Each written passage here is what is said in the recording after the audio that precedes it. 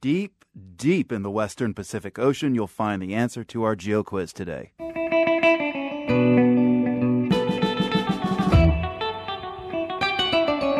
How deep is this place? It's so deep, it's pitch black. Sunlight can't penetrate down to the seafloor, which is almost 7 miles down. It's so deep that the water pressure would crush you. It's so deep that scientists can only study this extreme environment with robotic equipment designed to tolerate extreme depths. Still, it's a place this oceanographer would love to visit. I would love to go down there one day and see this fantastic environment with my own eyes and directly and not through a cable and a camera. So, can you name the deepest part of the world's oceans? We'll hear what's going on down there when we reveal the answer in a few minutes. Okay, back now to the deepest place anywhere below the world's oceans. That's what we were looking for in today's Geo Quiz. And that's where scientists like Robert Turnovich have found an abundance of microbial life forms thriving way down on the seafloor. Turnovich is an oceanographer with the Scottish Association for Marine Science. We are talking about Mariana Trench, the deepest trench in the world ocean. In one point, the Mariana Trench is called the Challenger Deep. That's the deepest location in the world ocean, and the depth almost 7 miles, which means the hydrostatic pressure at the seafloor is almost 1,100 times higher than at the sea surface. So the pressure is really high compared to what we experience at the surface of the sea or on land. Why did you choose one of the planet's most inaccessible places to do research? Basically because very little is known about what's going on down there in a number of respects. One is to find out, are there organisms down there? How active are they?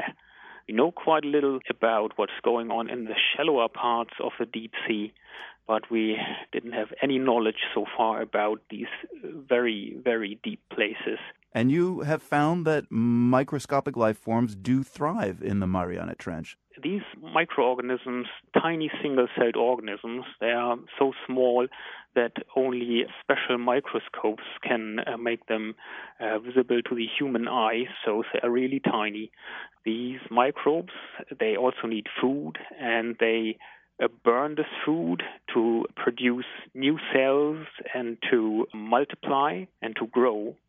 And to do so, they have to consume food, and as part of this food consumption, oxygen is consumed as well. And it's a process that's very similar to our breathing, the breathing we do as human beings.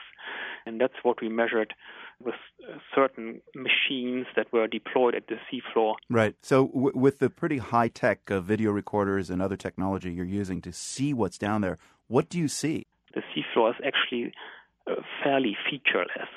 There's small microstructures in the sea surface which are probably produced by organisms that moved over the sediment surface or dug into the sediment.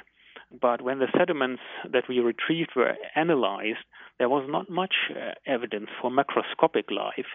The main evidence for macroscopic life that we got through the video footage was so-called amphipods. And they are shrimp-like animals that move fairly slowly around in the near seafloor waters. So not only these microbes, which we focused on so far, live down there, but also some larger organisms that can be seen on video footage. What can microbial life at the deepest part of the world's ocean, what does it reveal about life elsewhere on the planet? Some people believe that there could be an evolutionary perspective to this, especially when it comes to life forms that not necessarily depend on light. During the dive of famous film director James Cameron to the Mariana Trench, he and his colleagues found evidence for microbial mats. They grow on rock outcrops, and it is believed that water percolates through this porous rock, and while this water percolates through the rock, it extracts minerals and nutrients, and these are then consumed by these microbes that form the microbial mats. They gain energy, which then helps them grow and multiply. Some researchers believe that these types of organisms that don't rely on photosynthetically produced food, that they might actually hold some evidence for the origin of life billions of years ago. Oceanographer Robert Turnovich with the Scottish Association for Marine Science telling us about life at the bottom of the Mariana Trench. That's the answer to our Geo Quiz. Dr. Turnovich, thank you. Thank you for having me.